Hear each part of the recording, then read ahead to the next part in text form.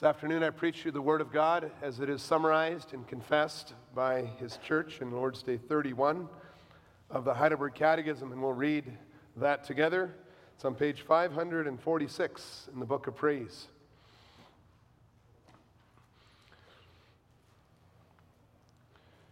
You can see that it's a continuation of the previous answer, where it speaks about the keys of the kingdom of heaven. And then the question is, what are the keys of the kingdom of heaven? The preaching of the Holy Gospel and church discipline. By these two, the kingdom of heaven is opened to believers and closed to unbelievers. How is the kingdom of heaven opened and closed? By the preaching of the gospel. According to the command of Christ, the kingdom of heaven is opened when it is proclaimed and publicly testified to each and every believer that God has really forgiven all their sins for the sake of Christ's merits, as often as they, by true faith, accept the promise of the gospel. The kingdom of heaven is closed when it is proclaimed and testified to all unbelievers and hypocrites that the wrath of God and eternal condemnation rest on them as long as they do not repent. According to this testimony of the gospel, God will judge both in this life and in the life to come. How is the kingdom of heaven closed and opened by church discipline? According to the command of Christ, people who call themselves Christians but show themselves to be unchristian in doctrine or life are first repeatedly admonished in a brotherly manner. If they do not give up their errors or wickedness, they are reported to the church, that is, to the elders.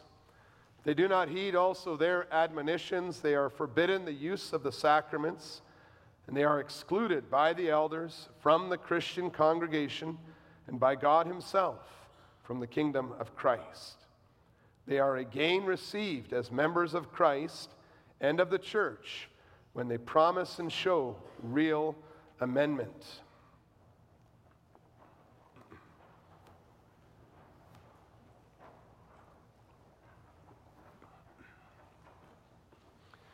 Beloved church of our Lord and Savior Jesus Christ, do you believe that there is such a thing as right and wrong? And if you do believe that a person can make such a distinction, what makes one thing right and another thing wrong? What standard do you use to determine your behavior?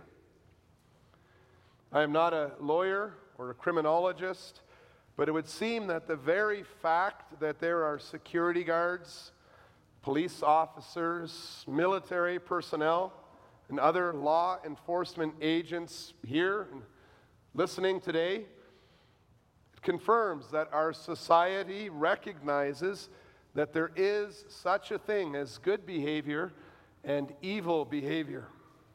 Our country has a system of laws that are put in place to protect property, to ensure public safety, to collect the taxes, to pay for these services. And together then with all my fellow citizens, I am thankful that there are men and women who work tirelessly in law enforcement to catch and to punish wicked people. Everybody knows that your work is an essential service for our society, something that is needed. However, even though deep down most people recognize that there is a moral code of right and wrong that makes the justice system necessary, very few people will believe that there is one absolute truth revealed to us by a personal moral God. The standard that society uses to judge right from wrong is as fluid and unstable as the fads in Hollywood and the movies, the whims of sports heroes, and the needs of the day. Experts are quick to point out that our society today, 2019, even here in Edmonton, we're disconnected from history. There's a tendency to fail to recognize how even our bodies play a role in determining our identity. The society rejects all authority.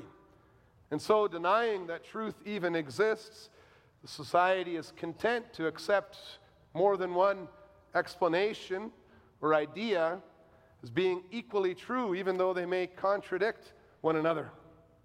So I can just imagine how difficult it is, police officers and law enforcement agents, military, to be asked to restrain evil by a community, a society that simultaneously uses rhetoric, uses words that deny the existence of evil.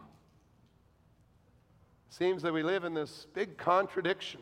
How do we carry our lives, how do we live our lives out as Christians? And what a blessing it is to hear the loud, clear voice of the church in her completely countercultural confession in Lord's Day 31. Here is a worldview that explains the root cause of misery and the only way to find peace. How important it is for us as God's people to shout it out from the rooftops. There is a Creator who has made the heavens and the earth. We suffer because we fight against His word and His commands and His authority. But God has sent His Son to rescue us from His wrath against everything that ruins His good creation. And God promises to grant restoration and healing to our lives, a healing that lasts not only for today, but forevermore. As God blesses the world with law enforcement agents to restrain evil, and also sends heralds of the gospel to point everyone to the open door that leads to eternal life in Jesus Christ. And as you hear the Lord's ambassadors go out into the world with this message, as we go out as His ambassadors, hear also the voice of the Good Shepherd as He speaks to you. And this is the gospel that I preach. Jesus calls His bride to come through the open door into the kingdom of heaven. We'll see that He shows the way and He also gives the keys. Well, we read together in John 3 about John the Baptist. He was sent by the Lord Himself to prepare the way for the coming of His Son and our Lord. John tells us that John the Baptist came as a witness to bear witness about the light that all might believe through him.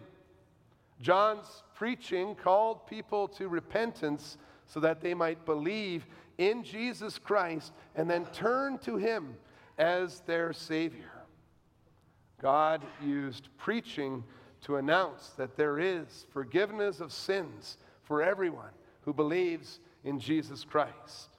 And in the passage we read in John 3, John the Baptist compared himself to the bridegroom, the best man compared himself to the best man at the bridegroom's wedding. And he used this comparison to explain that he, at that time in history, was only important for a little while before the Christ Himself came. But now that the Christ has come, and John even pointed out and said, look, the Lamb of God. Now that the Christ has come, John the Baptist became unnecessary. Everything was focused on this relationship between the bridegroom and the bride. When we look to other parts of Scripture, we can see that John the Baptist chose a very fitting analogy.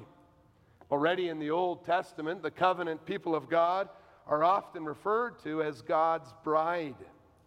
Later on, Jesus would speak of the marriage feast of the Lamb. Paul uses similar comparisons. And the Bible even ends with a reference to the church coming down from heaven as a bridegroom adorned for her bride, that new Jerusalem. And we'll sing about that in hymn 73 after the message.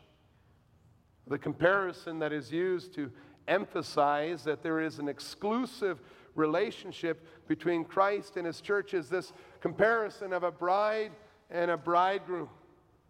And so John the Baptist is referring to that picture that the Lord has given to say that no one else can claim unity with Jesus Christ. No one but the bride will be admitted by the bridegroom to the wedding. The church is also not to be united with anyone but Jesus Christ. The only way into the kingdom of heaven is to be united to Jesus Christ by true faith, to be his bride. We see that also as we join this church here on the earth. Well, John goes on to explain that since Christ has come down from heaven, like the bridegroom, he is above all. And nothing that any man from earth can say will be more important than his words. Christ is the perfect preacher. For, says John, he bears witness to what he has seen and heard. John 3, verse 22. And then in verse 24, John explains further, he has the Spirit without measure. And he utters the very words of God. And so in all his teaching, the Lord Jesus was very clear that he is the way and the truth and the life. We read the Gospels and we see how he talked about sins. He talked about good and evil. He talked about his payment for sins on the cross.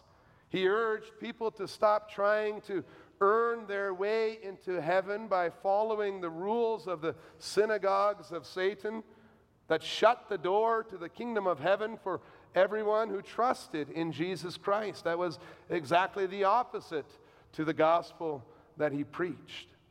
He announced his gracious work for the people of God. His words from start to finish, they show the way into the kingdom of heaven. And the resounding message is just like we read it in John 3. Believe the testimony. Believe that God is true. Believe that Jesus is Savior, and you will have life. Preachers today are judged faithful according to the measure that they repeat what Jesus preached. And we confess that God will judge each person, both in this life and in the life to come, based on whether or not they believe the testimony of the gospel. This is straight from the Gospel of John, where the Holy Spirit tells us that, and it's John 3, verse 36, whoever believes in the Son has eternal life. Whoever does not obey the Son shall not see life, but the wrath of God remains on him. If you look at Romans 2, verse 16, you can see that Paul, the Apostle Paul, says the same thing when he says that God will judge the secrets of men by Christ Jesus according to my gospel. He means according to the gospel that he was preaching. We recognize these words. They're not that unfamiliar to us. But do you realize how countercultural it is to say that God will judge people according to what they believe? We not only confess that there is an absolute truth, but also that anyone who wants to be saved from the wrath of God must believe exactly that. The idea of an absolute truth that is above everything, there is a right and a wrong, that's mind-blowing in today's society.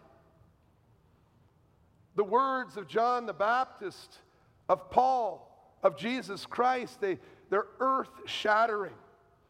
And the picture of a closed door to the kingdom of heaven because of a lack of faith in Jesus Christ, shocking news in our society. And perhaps this is the reason we often feel a little uneasy about Lord's Day 31. And yes, about being too public with our preaching and with our faith. I know that many of us have family members who have left the church or who have never come to know the Lord. Maybe they even call you judgmental because you do not simply affirm them in their lifestyle choices and in their version of the truth.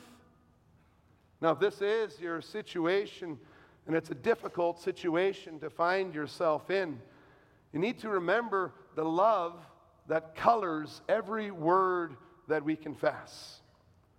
What prevents some people from walking through the open door that we proclaim? Well, if we look closely at our confession and at scriptures, we quickly see that what's preventing them is not the actual gospel message. The preaching boldly announces that no one has to be excluded, that no one who wants to enter into the kingdom to glorify God there will be rejected. The gospel does not close the door to heaven, but it simply exposes the pride and the rebellion that prevents a person from walking through the door. In Revelation 3, verse 8, the Lord Jesus tells the church in Philadelphia that he has set before them an open door which no one is able to shut. It is a door that is open for those who are weak. And in Revelation, you see how he talks about that weakness and the struggle. A door that is open for those who are weak but humble. Those who believe that Jesus Christ has fulfilled all righteousness. The Lord Jesus is an open door to the glory of heaven for all those who keep his word, he says. That's a great comfort for the church here today. That's a great message to be able to share, a message of hope, pointing to an open door in Jesus Christ. The bridegroom has clearly revealed the way, and it's announced publicly to the world in all grace. This is his bride, and he calls you to be a part of the church because only this bride has received the keys to the kingdom of heaven. When we look at the keys, we need to see the big picture. The bridegroom, Jesus Christ, he has shown the way through his teaching and through his preaching. The bridegroom also sends his Spirit to work faith and to dwell in the hearts of everyone who believes in him and have received a place among the sanctified, like we saw last week in the afternoon, Acts 26, verse 18. The scripture make it clear that the Lord is the one who is gathering his church in Jesus Christ throughout time by his Spirit through his word. Only the Lord God can change a person's heart. And conversion is a miracle as wonderful as creation and the resurrection from the dead. Christ, who is above all, determines who his bride is, and no person on earth can interfere with his work or his plan. The church finds itself working in the plan of God as instruments in his hand. Christ has all authority in heaven and on earth. Christ Jesus is, as he himself says, the Holy One, the true one, who has the key of David, who opens and no one will shut, who shuts and no one opens. When Christ calls his bride to come into his kingdom, his bride will be enabled to enter by Christ's power. It was the Lord who decided to use people on earth to preach this gospel, to oversee his church. And it's in this context that our Lord Jesus talks about giving the keys to the church. The only ones who can walk through the open door to Christ, the bridegroom, are those who belong to his body, his church. Your membership in a local faithful church of Christ is closely related to the marriage feast of the Lamb in heaven. When Jesus talks about giving the keys of the kingdom to his church in Matthew 16, verse 19, he is talking about the authoritative declarations made by the church concerning a person's place in the kingdom of heaven, a place determined by the Lord first of all. And that's why Jesus says in John 20, verse 23, if you forgive the sins of any, they are forgiven them. If you withhold forgiveness from any, it is withheld. All this works itself out then when the overseers chosen by the church determine who may become and then remain a member of the local church. If elders can conclude that the Lord has forgiven your sins because of your faith in Jesus Christ, then you are forgiven. If they do not see evidence of repentance, faith, and a godly life, then this unbelief and this hypocrisy, it makes it impossible for such a person to be a member of Christ's bride, which is characterized by faith in him. The keys of the kingdom, the preaching and the church discipline, are the two ways that the leaders of the church communicate the reality of our situation to us. Now, the first key is the proclamation of the gospel. The preacher is an instrument in the hand of God, and we confess it so beautifully, to declare and testify to the absolute truth of God's work in the world through his Son, Jesus Christ.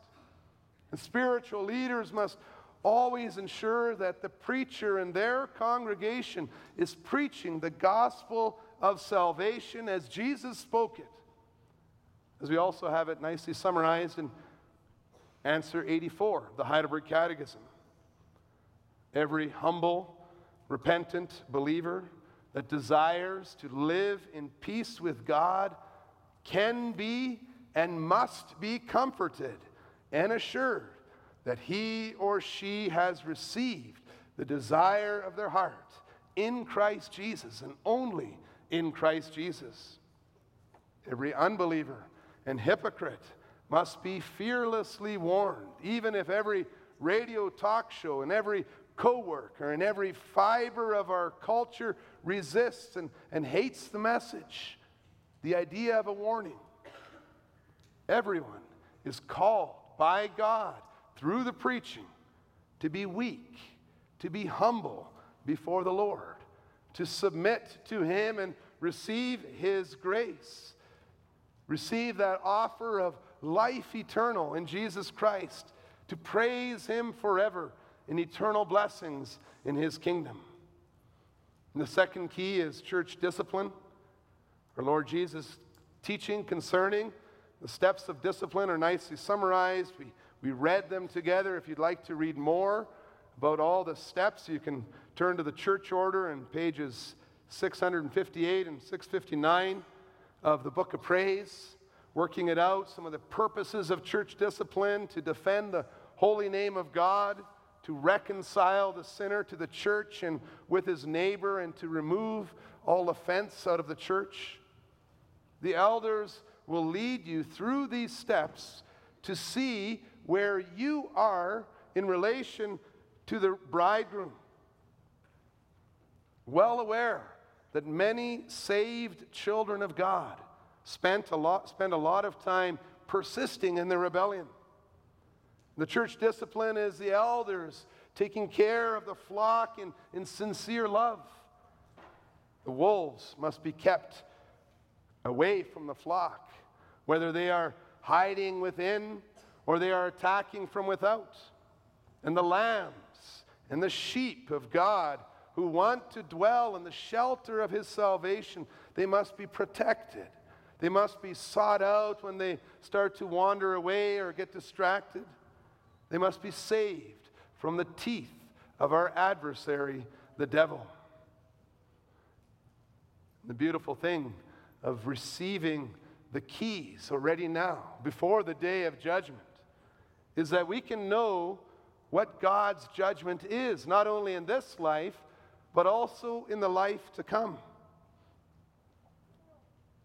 The work of the overseers is done in the moment.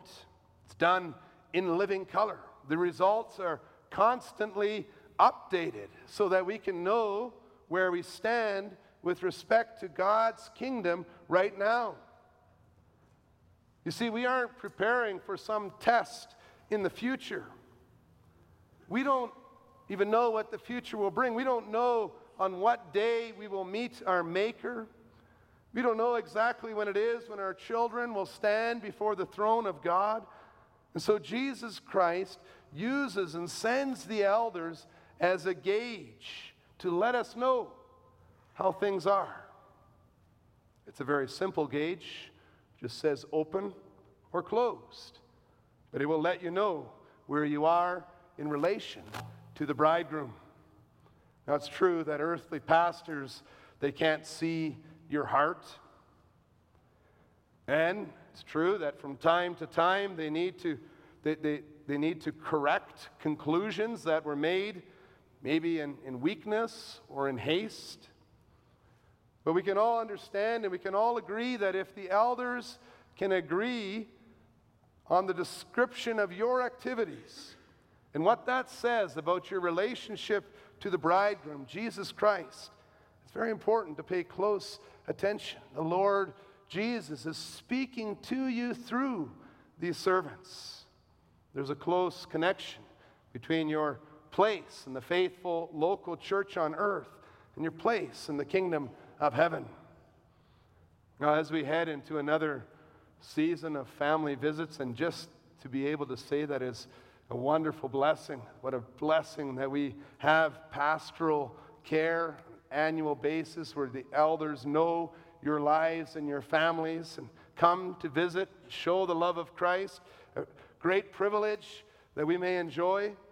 And as we come into that season again, the elders are eager to comfort you with the promise of the forgiveness of your sins and to celebrate with you that open door that our Lord Jesus has opened and no one can close.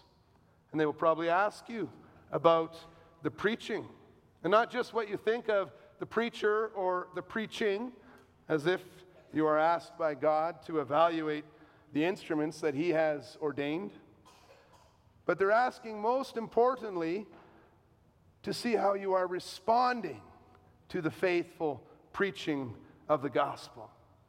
They want to know what your reaction to the declaration of the gospel is. That's because your response to the preaching reveals what you think about the gospel, about Jesus Christ. They will ask you about the fruit of repentance in your lives. They will ask you to speak about the glorious evidence of the Holy Spirit and how He is leading you to glorify God in your work and in your relationships and in your worship. And as they do this, they are able to ensure that the members of this congregation are Christians who want to serve the Lord, who are eager to walk in His ways according to the Scriptures. The Lord is using this key of discipline so that you may be assured that the door to the kingdom of heaven is open for you in Jesus Christ. Well, you noticed as well in our confession that we confess that the gospel must be preached to each and every believer, whether they are a part of the flock or whether they are yet to be gathered in by Christ, and to all unbelievers and hypocrites, whether they are outside the church or they are hiding within it. We think about that also as ambassadors of Jesus Christ, and specifically as we think of those involved in law enforcement. We see how there is a calling now to bring that hope and the truth into our local situations, into our relationships. And even now let me end today with some comments to anyone who is not a member of a faithful Christian church and has not yet come to profess their faith in Jesus Christ. It's our prayer that the Holy Spirit will open your hearts to understand the gospel, to believe in Jesus Christ. We love you as fellow citizens made in the image of God. And we warn you that you will repeatedly meet dead ends in this life under the sun until you come to the door to eternal glory that Christ has opened, which is announced to the world in the Bible and also through the preaching. You know as well as I do, and I can imagine us comforting those around us as well as we share this gospel.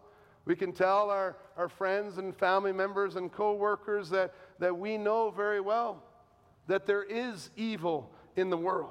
And they know that as well because many of them are caught up in that evil. Maybe you are listening and you are caught up in that emptiness and that hopelessness and that misery and the greed and the violence that is all around us. Even if you lead a law-abiding, an honest, perhaps even type of spiritual life, you will encounter this fear and this emptiness when your time on earth is up. Well, we have a wonderful message to share with the world, don't we? We want to tell you that you don't have to remain in the misery, under the wrath of God forever. Because the Bible announces, and I preach to you, a door that is open to heaven, where there is no longer any tears or hatred or violence or misery. And the Lord has said that anyone who humbles himself before Him, anyone who confesses their sins and believes in Jesus Christ, will be saved. A lot of people are opposed to the gospel because of FOMO, fear of missing out, and they're told they are missing out. But we can say you don't need to miss out. You don't need to miss out. Hear the voice of the Good Shepherd as he calls you through the preaching. Hear the voice of the bridegroom inviting his bride. Join the church of Jesus Christ. Receive his grace, feel his love, and rejoice in the amazing transforming work that God works in your hearts by his Spirit. And even as we tell the world this gospel, we realize, brothers and sisters, how privileged we are to have this hope, to see this open door, to know Jesus Christ. Praise God for giving us his truth.